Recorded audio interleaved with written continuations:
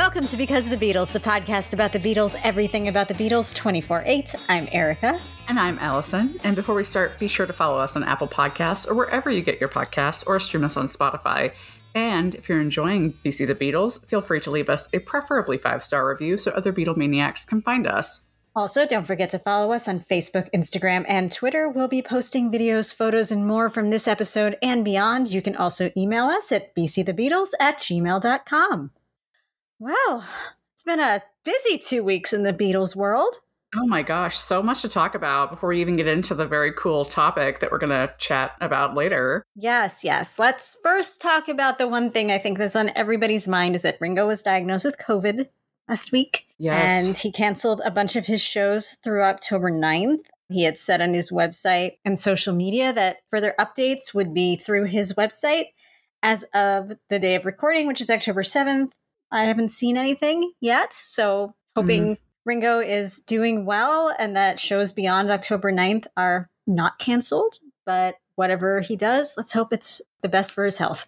Yeah, absolutely. I'm glad that he got home from Michigan, which is where he canceled the show. I think he only canceled it a few hours before he was set to go on stage, right? Yeah. First he said that it was not COVID but it was affecting his voice, and most likely he was getting negative tests, and then he got a positive test, and then we've all been there. Yep, it was announced it was COVID. And I saw somebody on Twitter, I can't remember who, said they were at the show the previous night and that Ringo was in good spirits, but the show was a lot shorter. So he was probably feeling the effects of it before the day they canceled, but was trying to stretch it out and see if he could do it. Yeah, that makes sense. He's obviously a consummate performer. I think he finds a lot of joy, obviously, in being among people, but also on stage. So it makes sense he'd probably try to push through, but it's good that he canceled. As much of a bummer as it is for, I saw a lot of people who were going to go to those shows be really sad about it. But obviously, Ringo, we just want you to get better and sending you all the peace and love. Yes. Get well soon, Ringo. We'll have any other updates as they come, but hopefully there will be no other updates other than the show goes on and everybody's good. Yeah, absolutely.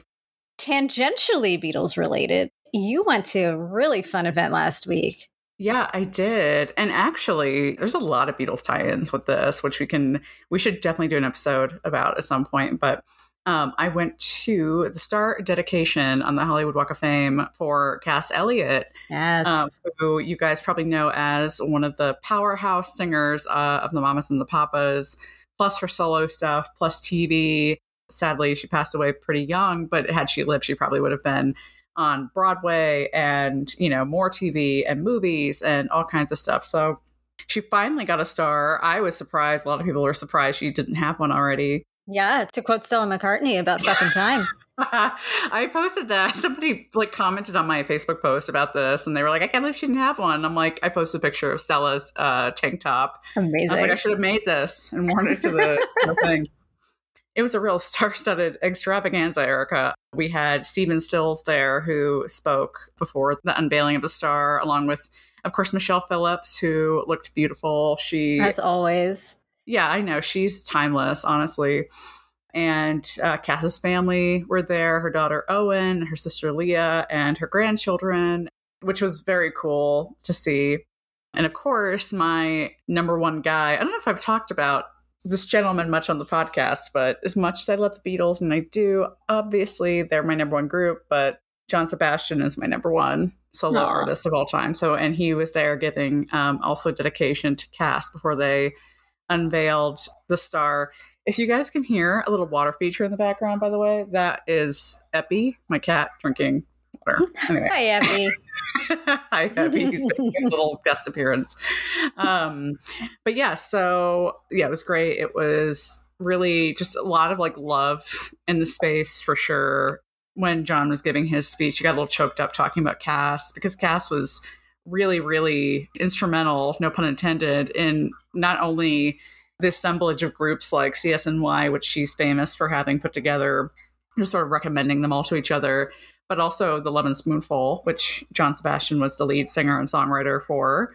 She introduced him to Zal Yanovsky, who was the guitar player, and John and Zal were thick as thieves through that whole run. So I got a little choked up talking about Zal, and it's incredible to see somebody who was obviously such an amazing person where people still get choked up talking about how much they miss her.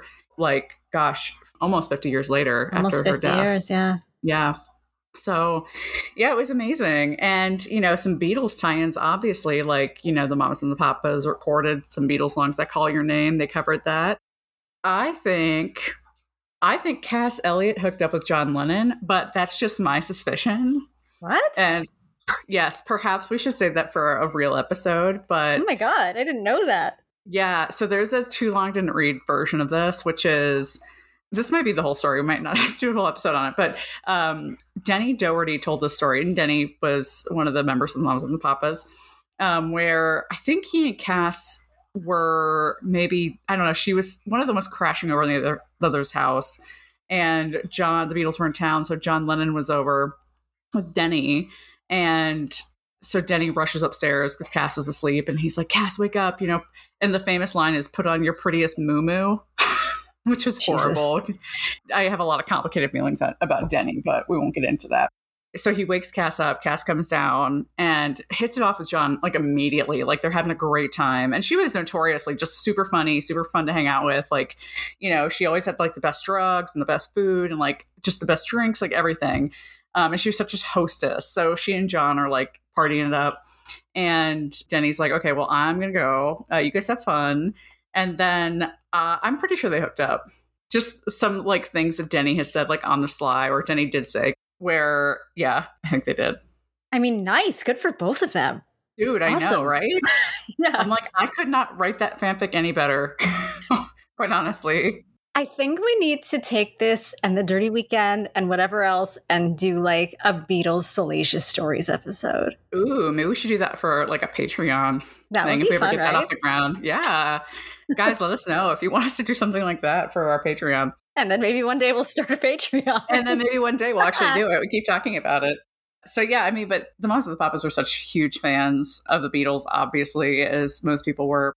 One final tie-in, Cass's daughter, Owen, was reading statements from people who couldn't be there. And she read one from Paul. Oh. And Paul said he met Cass in London and he remembered her just, being like kind of like a queen holding court and so much fun to hang out with. And, just that he was very pleased she was finally getting her star. So it was so nice. I love that. That's so sweet. I know. So well deserved. I love her voice. It's one of the best voices in recorded history as far as I'm concerned.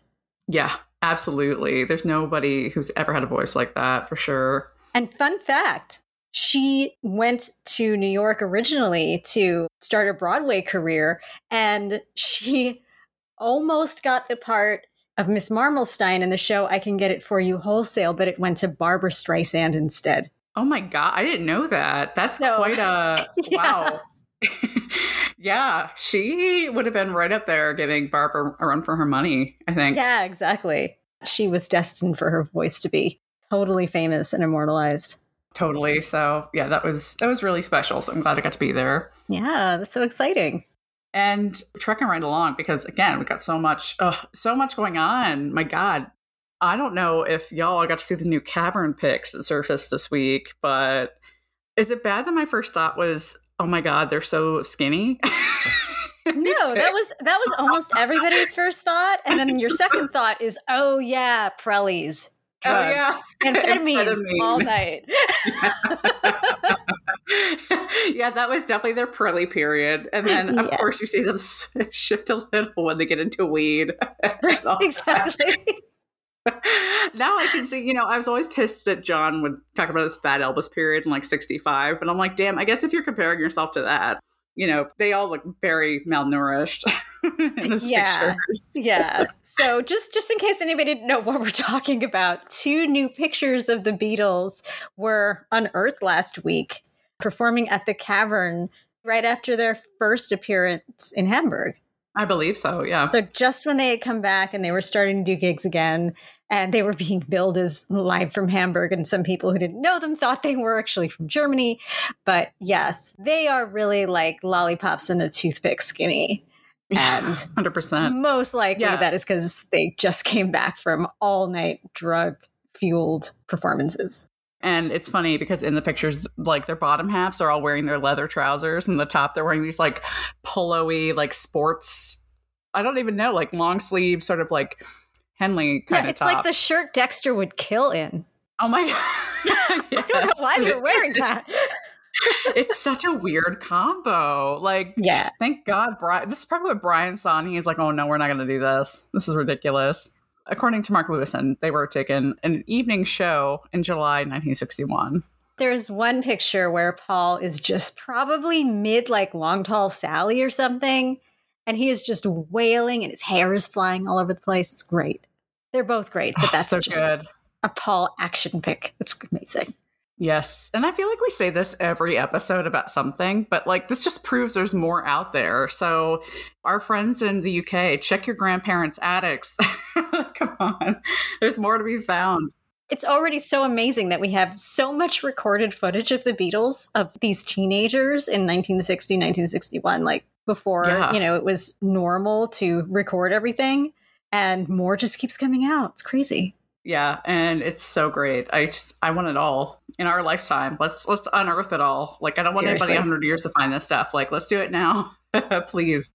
Speaking of anniversaries and the early 60s, this week was also a really big day. It was the 60th anniversary of the recording of Love Me Do on October 5th. Now we're really starting the cycle of 60th anniversaries of things.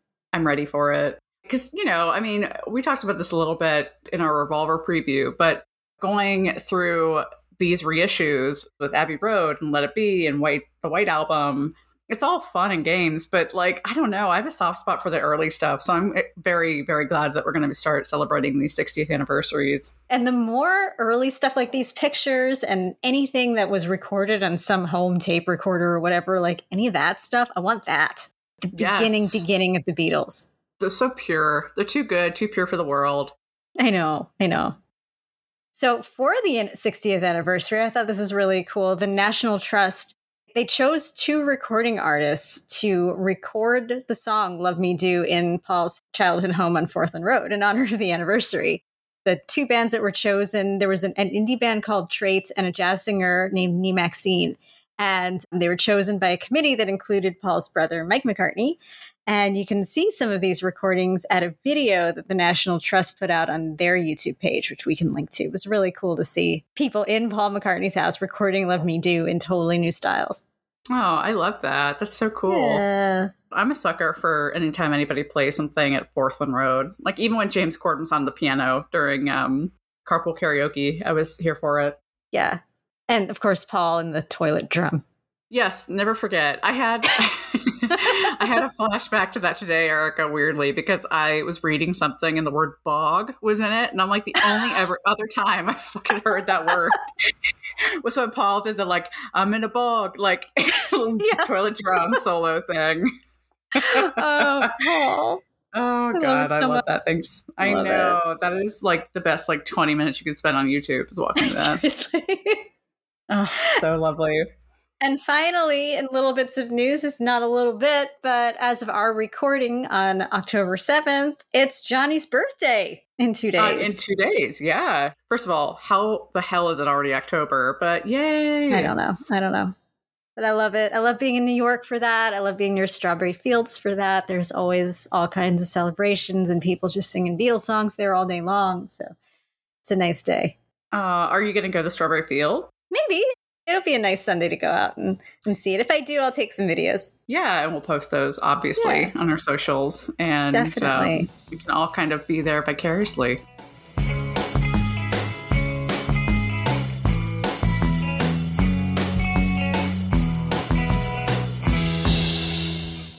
So the Love Me Do 60th anniversary dovetails really well into what we're going to talk about today, which is part 2 of talking about the Beatles' earliest tours.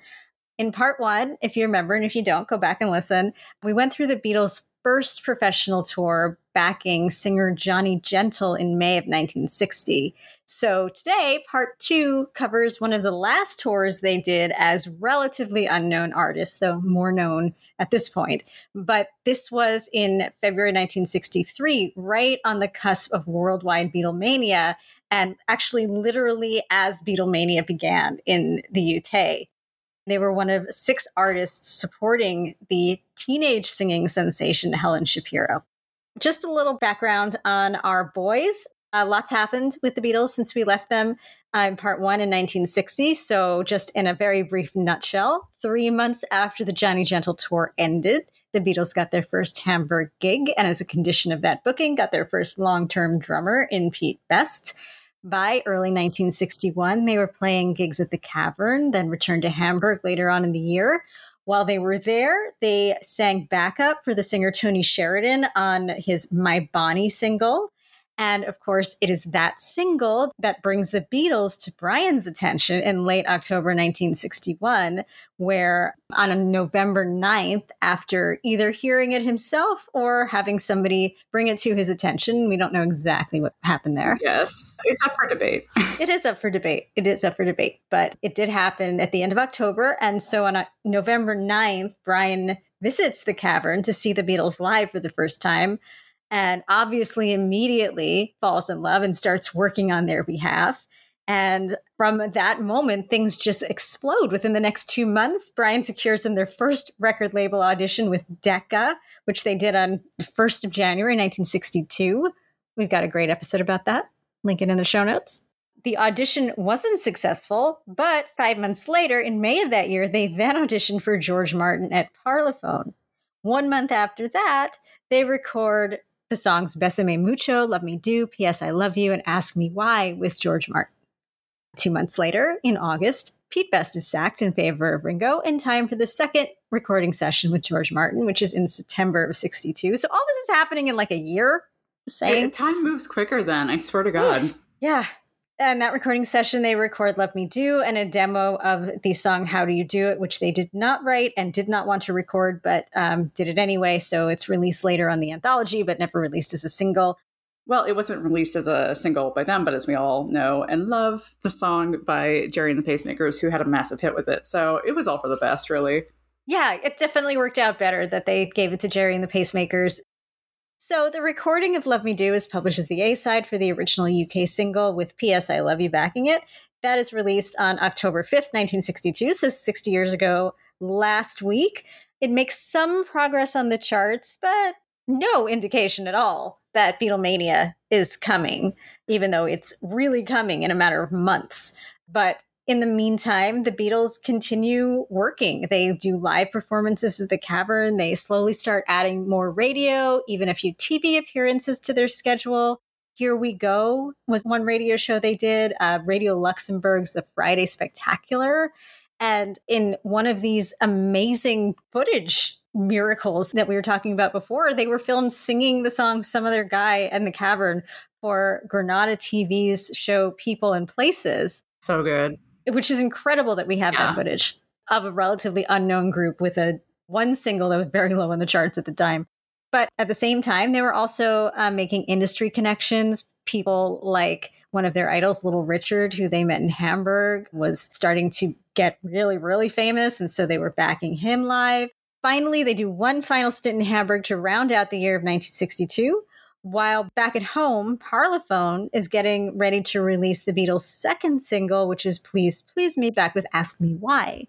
This is where they are in early 1963 when they're contracted by the Arthur House Agency to be part of a bill supporting this teen sensation Helen Shapiro on a month-long tour of the UK. This tour also came to them thanks to Brian. Because when Brian started working with the Beatles, he went nuts. Like, he contacted every possible industry contact he had to find people to promote the band. And Arthur House, as a promoter, was huge. He promoted Cliff Richard on tour. That's as big as you could have gotten in the late 50s, early 60s as far as touring went. Talk about a British Elvis, we yeah, have Cliff seriously. Richard, and we talked a little bit about him in the Johnny Gentle episode as well. But Brian obviously had a huge bee in his bonnet about the Beatles to have the gumption to go to somebody like Arthur House, who's like one of the world's biggest promoters, and be like, guess what? I've got this baby band, and they're going to be bigger than Elvis. They're going to be bigger than Cliff Richard. Yeah, and Brian was like, I've never managed anybody before, whatever. Yeah, he's like, you don't need to know. This is my first time doing this. You just need to hear this band. Yeah. So Arthur House was asked about it. This was in Hunter Davies' book, so this was pretty close to the time. Howe said, someone saying he was called Brian Epstein was ringing from Liverpool. He said he had a great group. Was there anything I could fit them into? He told me their names, Beatles, and I laughed. Oh, God, here we go again, I thought. Another group with a funny name. I said there was a show in Peterborough they could join. They did the trial show. Wasn't a great success for the Beatles. Arthur Howes noticed that the audience, quote unquote, sat on their hands during the Beatles set. But he had a feeling about him. He tried him at another show. Again, not great. But even so, he liked them enough to put them under contract. He said, I still like them as people, and I saw Brian as a great businessman. I was very impressed by him. So it might have just been because he liked Brian more than he liked the band, but he had faith in something about this outfit that he saw promise. But it is kind of funny to me that so often people say that these early shows sucked. A lot of these shows, like, they sucked, but we liked them anyway, or we gave them another chance. Yeah, I think a lot of this, like you just said it, Erica, is down to Brian because, there's a lot of debate. Would the Beatles make it without Brian? And the Beatles themselves have said we were on the verge of breaking up, before Brian discovered us and plucked us out of the cavern. But I think a lot of this, the shows kind of sucked. Like they were like basically a bar band, and pretty unrefined. And I think the thing that really sold them was Brian's enthusiasm and probably, he cultivated like a posh sense of himself and probably presented himself as a very like well-to-do entrepreneur, and that impressed the fellow businessmen in the industry. I can imagine that most of these groups didn't have anybody like him around them. Yeah, that's very true. A lot of them were kind of rough. Like you hear stories of like Johnny Hutch and the Big Three. Like they got into a lot of fights, like they were scruffy. And the Beatles were one of these bands until they met Brian, who was like, nope, I know theater, I know showmanship, I know performance, and I know that if I mix these two things, you guys are going to be great. So then these impresarios see this kind of cleaned up version of the Beatles, plus this really posh, on point businessman representing them. And they have faith because in a way, Brian is that connection. Brian is of the Beatles era and time and location, but at the same time, he's also in this more grown up professional business realm. He can bridge that gap. He commanded respect, for himself and for them. I mean, he made them stop spitting on stage. So that was an improvement. Thanks, Brian. That's disgusting. Yeah, that's fucking gross. So, if nothing else, there was that. So Arthur Howes kept him in his back pocket for about a year. By early 1963, the Beatles had a single out. Another one was coming. So Howes decided he was going to ask them to fill in one of the spots in the opening bill on the Helen Shapiro tour. This was the most professional gig that the Beatles had ever been asked to do. They were still playing a lot of gigs, but they were at like dance halls or the Cavern or local teenage groups. Here, they were playing to 2,000 and 3,000 seat houses for the first time. So it really was a big jump up for them. And speaking of Helen Shapiro, who was she? Helen Shapiro is so super cool. She was this teenage singing sensation in the early 1960s. At this point, one of the UK's most successful female performers. And she was distinctive because she had this crazy deep voice. Even as like before she was a teenager, her nickname at school was Foghorn. And yeah, right. But the girl could sing, and she was just one of those people. She opened her mouth and she sounded 20 years older than her age. So she started taking lessons at the Maurice Berman School of Modern Pop Singing, which could there be a more like late 50s name of a school for singing ever? That's so niche. Yeah. Like, that's amazing. Yeah. And the head of the school, Maurice Berman, of course, was so enamored with her, he contacted some people he knew at EMI to come and listen to her. EMI A&R assistant John Schroeder, the one who came to listen, was so impressed. And he said of her performance, the door opened and she confidently walked in, gave the sheet music to the pianist, and launched into The Birth of the Blues. I say launched because the performance was truly amazing. There was a touch of jazz and soul about her phrasing, as though she had been singing for years. She sounded so professional, and she was blessed with a voice that was totally incomparable, so deep and rich in tone and so full of emotion.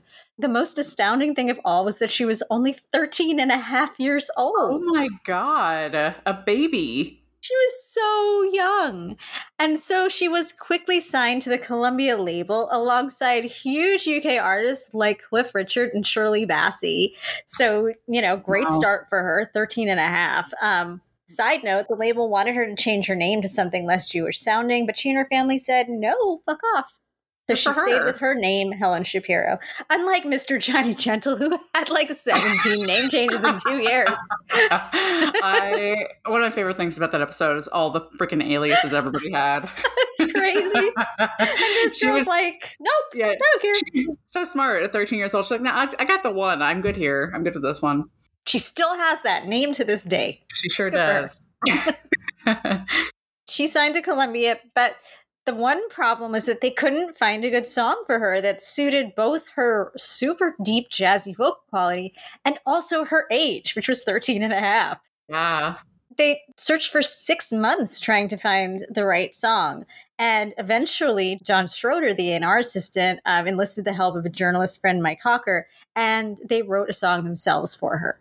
So this first single was called Don't Treat Me Like a Child, was released in February 1961, and it eventually reached number 3 on the UK singles charts after she mimed it on Thank Your Lucky Stars. And let's hear a little bit of Helen Shapiro. Well, just because I'm in my teens and I still go to school, don't think that I dream childish dreams. I'm nobody's fool. Don't bother me. That makes me wild. And please don't treat me like a child.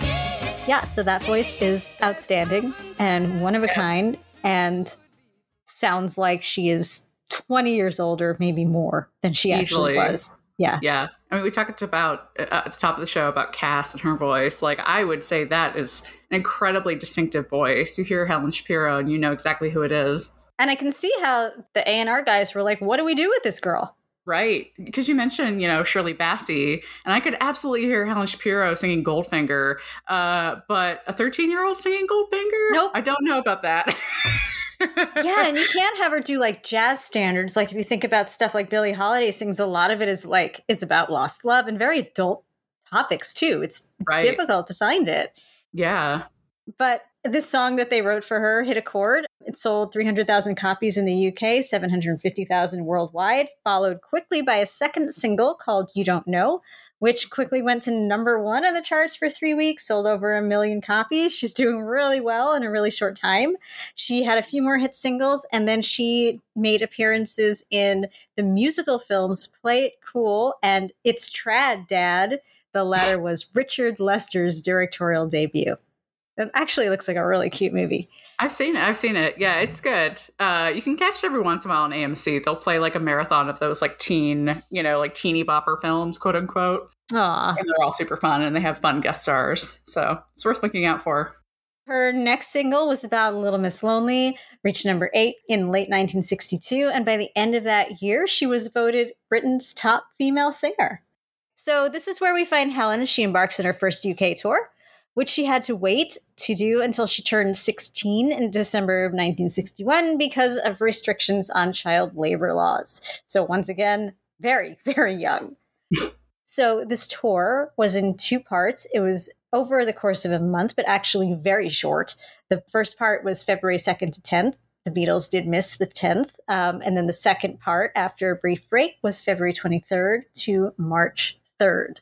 The Beatles actually did not make that February 10th performance because in between those 2 blocks, the Beatles recorded the rest of the songs that would make up the Please Please Me album on February 11th. And then they played a bunch of other dates themselves before rejoining the others on the tour. So they were busy. One thing that I remember about the Please Please Me recording sessions was that by the end of it, Twist and Shout sounds like it does because John was getting sick. Right. I mean, they were running themselves crazy. And I wonder what John sounded like the following week after this when they were playing those other dates, because he was already like ripping his voice to shreds. I don't know how they maintained the schedule, but they No idea. They did. Crazy. So on the first leg of this tour, from February 2nd to 10th, the Beatles were very much one of the supporting acts, not that well known, getting exposure, backing the popular singer. Ringo recalled this time, and he said Helen was the star. She had the telly in her dressing room, and we didn't have one. We had to ask her if we could watch hers. We weren't getting packed houses, but we were on the boards, man. That was Ringo's recollection. The Beatles were friendly with Helen Shapiro, and she even had a crush on John. Aww. She was 16. That's cute.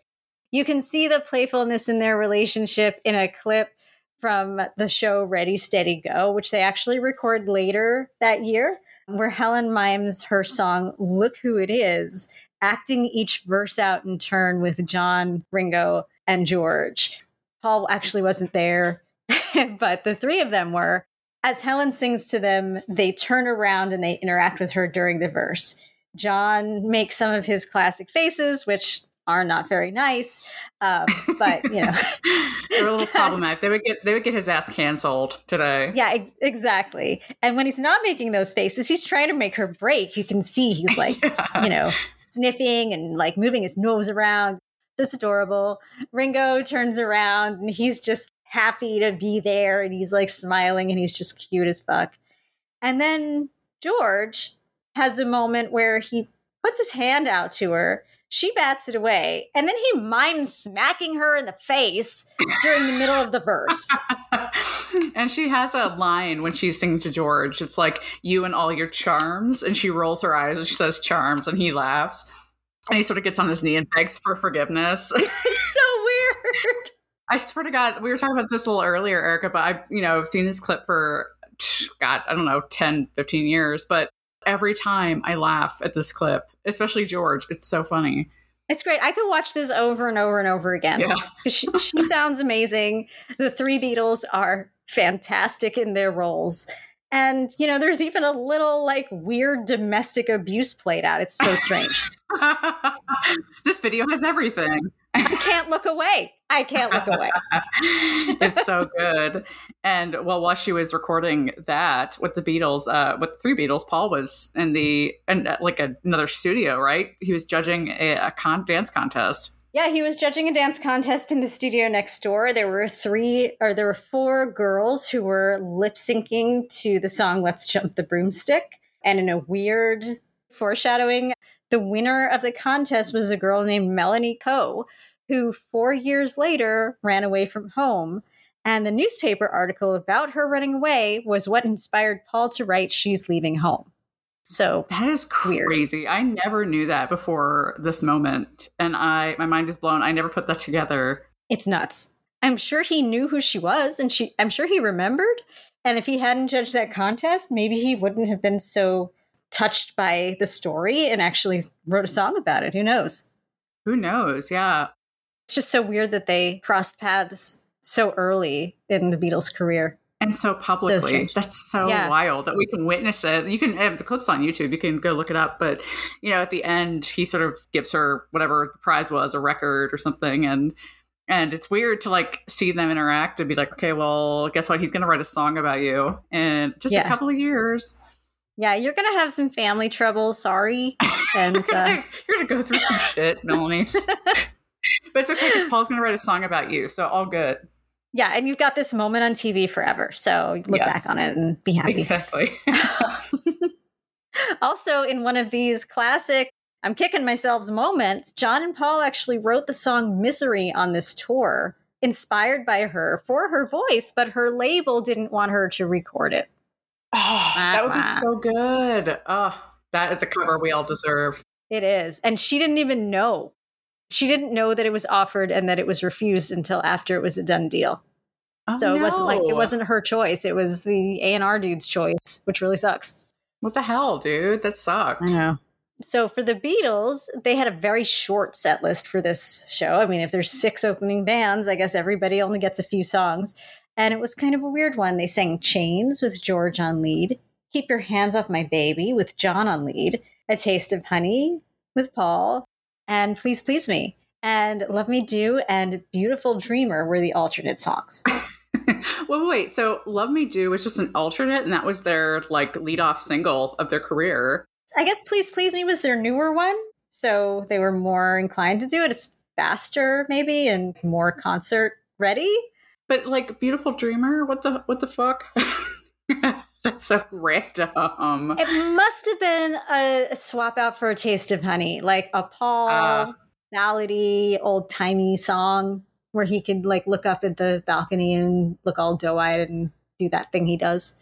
I could see that. And I do recall sort of like some bands in the Beatles periphery doing Beautiful Dreamer, like a sped up sort of rock and roll version of it. But it's just it's always been such a bizarre choice to me. This whole set list is weird, other than their originals, which I'm sure the audience thought were weird because they probably had not heard them at this point, at least the first leg of the tour. I mean, the best song in this set are the first two, Chains and Keep Your Hand Off My Baby, I think, as far as what people would know sitting in that concert.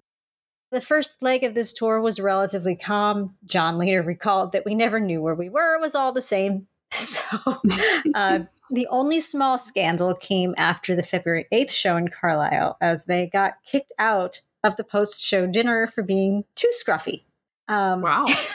Yeah. And the timing is so weird because February 8th, think about where they would be just 1 year later on that date. Oh my God. Yeah. A year from February 8th, that would be the night before the Sullivan Show. Right. Wow. So Beatles time is very, very fast. Yeah. Too crazy.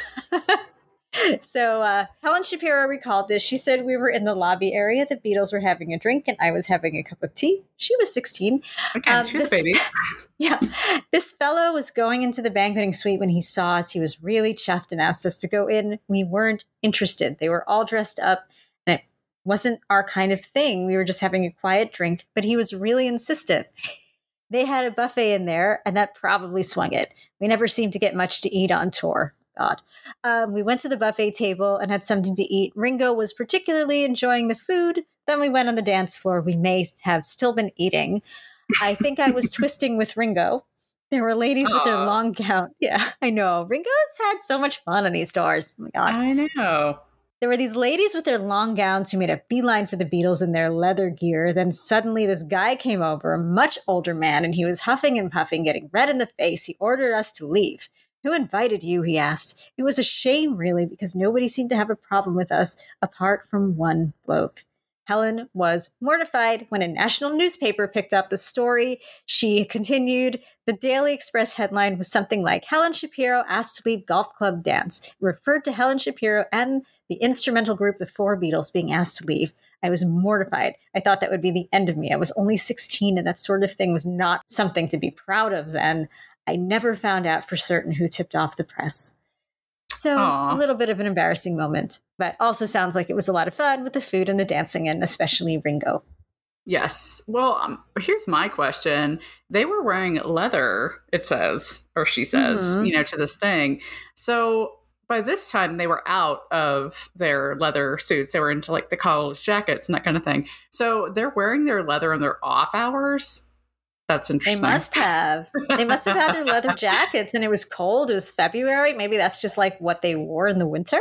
Yeah, see, I'm picturing the leather pants, but, it could just be the jackets. Maybe that was, that would be more, I think, multifunctional of a garment than leather pants. I like the idea that they just decided to slip into their leather pants for an evening engagement. But... that was such a funny visual to me with that story. Now, were they wearing their white cotton Henley Dexter Kill Room shirts too, like they were in those Unearthed pictures? That nice combo. I know. That's the real question. How much did they fight Brian on that ensemble? Like seeing those pictures, I could totally. I mean, obviously, like we all were like, Brian, yeah, you did the right thing, giving them those iconic suits, etc. But that was a real choice to wear that combination of the leather pants and the Henleys. Come on. And it wasn't an accident because they were both wearing it. Them. They're all fucking wearing them. Why? Like, come on. It's like they all went to fucking like American Eagle and bought their Henleys. Like, they're like, yeah, lads, go great with these Henleys. Our leather trousers. Oh my gosh. Thank you, Brian, for saying no. I always think, side story, I always think about a story Billy J. Kramer told me when I interviewed him years ago about Brian commenting on Billy's gold lame suit he always wore. And Brian told him to take off the Christmas tree. And I always think about that, like, take off the Christmas tree. So funny. One, that's an amazing comment from Brian. And two, of course Billy had a gold lame suit. Of course he did. I know. Of course he fucking did. I love it. There's pictures of him in that suit too. But every time I see it, I'm like, take off the Christmas tree, Billy. Oh, so funny. Anyway. Incredible. So good. Now, this is the point in our story where everything changes. In the hiatus between leg 1 and leg 2 of this tour, which only took place over the course of a calendar month, the Beatles hit a major milestone. Please Please Me, which was released a month before on January 11th, hit number 1 on the charts. Things began to change. That just shot them into the stratosphere. When they came back in late February for the second leg of the tour, they were getting as much applause as Helen Shapiro, who was the headliner, and this shift made things a little tense for the Beatles. It was magnified by the Beatles' appearance on the TV show Thank Your Lucky Stars on February 17th. And in recognition of this sudden and very obvious shift during the break, the Beatles moved up to second on the tour bill right before Helen in prominence. And you can see it if you can find some of the print bills from this, and you can see that the Beatles now are right below Helen Shapiro, and they must have been able to contact the printers and made this change because all of a sudden the Beatles were just exploding. Yeah, this is a very That Thing You Do story. That's what it reminds me of, where they're on the state fair tours and they keep moving up and up and up and up till they just ship off to LA. Kind of like what the Beatles are going through. I think that movie turned, 26 this week? Another anniversary? God, what? That's true. That's so weird. I don't like it. Mm-hmm. But I love that movie. It's my favorite movie. Love the Wonders. So, love them. Yes. The Oneaters. Yeah. Cute. George had said that it was a little bit awkward. He said all the people coming to the show were just waiting for the Beatles. It was embarrassing because Helen, was a very nice person. They felt kind of bad that they were sort of usurping her tour. Unfortunately, this actually marks a pivotal moment in the Beatles' career, but also in Helen Shapiro's career, and a sign of this huge shift in popular music that was kind of just under the surface, but was about to overtake everything. Helen Shapiro's career peaked at the end of 1962 when she was voted Best Female Singer of the Year and just about to embark on this tour. She never reached the level of popularity that she had right before she went on this tour with the Beatles. And oddly to me, her association with the Beatles didn't really help her. I would have thought that would have made people recognize her, or she could have kind of dined off that for like 3 years. But it just didn't. I think suddenly in the wake of the Beatles, this whole new crop of singers and bands were kind of coming up. Of course, all the Merseyside bands, new female performers like Dusty Springfield, Lulu, Cilla Black. And even though Helen was younger than any of them, it was just a different vibe. It was a mod vibe. It was, Mersey Beat vibe. And Helen was very much standards and jazz. And I think at this point, people were starting to see that as our parents' music and not the music we choose. And so she kind of faded after this at the pop music scene. She did make a good career out of musical theater and jazz. Some of her more notable theater roles were really good ones, Nancy and Oliver and Sally Bowles in Cabaret.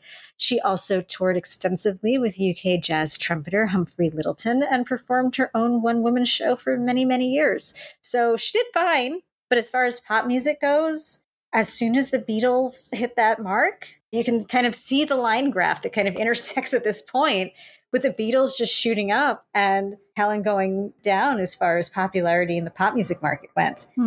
It just happened to be that it was that moment that marks the beginning of Beatlemania as we know it. But also, I think that what it really marked was a turn away from pop music business as usual. Helen Shapiro and singers of her ilk were chosen by older white men wearing lab coats in the record studios, manufacturing teen culture by choosing these hit songs that were usually composed by other white men in other buildings, making culture.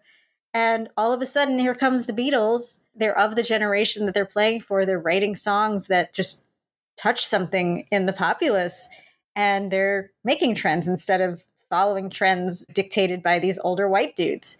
And so, as lovely and unique as Helen Shapiro's voice was, she came up at the end of a dying era that kind of moved into jazz and musical theater, that kind of style, very quickly after she became popular. As for the Beatles, they continued to tour pretty much nonstop until 1966. And though they did tour with others, they shared top billing from then on. Yeah. Wow. That was quite a ride, I must say, especially, thinking back to the Johnny Gentle episode too. And again, like such a short time span for them to go through all of this. It's incredible. The thing that struck me the most was the thing that you said was that February 8th and 9th, like they were getting kicked out of a ballroom on this Helen Shapiro tour. And 1 year later, they were headlining in Sullivan. Yeah. Everything's changed. So wild. So wild. And as we get into now, we're going to start getting more into the 66. Next time, we're going to actually talk about the Beatles, the end of their touring career. So this is a nice little bookends we've got going here. And we're going to talk about when they were accosted in the Philippines and all the drama surrounding that. There's a lot to get into there. It's crazy. Oh my God. It's insane. But it's so much fun to think about the baby Beatles when they're just starting out and how hard they worked. The road is grueling. Thank goodness they had the energy. They're very young and very hungry and could do it. I don't know how they got all that energy. No, I do. Yeah, you do. It's called amphetamines. It's called Prelly. So that's how they could fit into their Henleys and their leather trousers.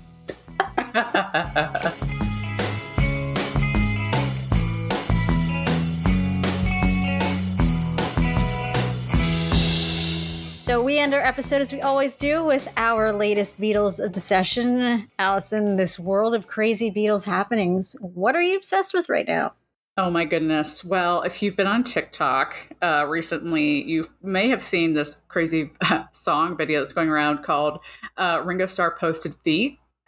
And we talked about this briefly, I think, on an earlier episode. But if you follow Ringo on any platform, you know that he posted his feet in sandals with the Get Back DVD.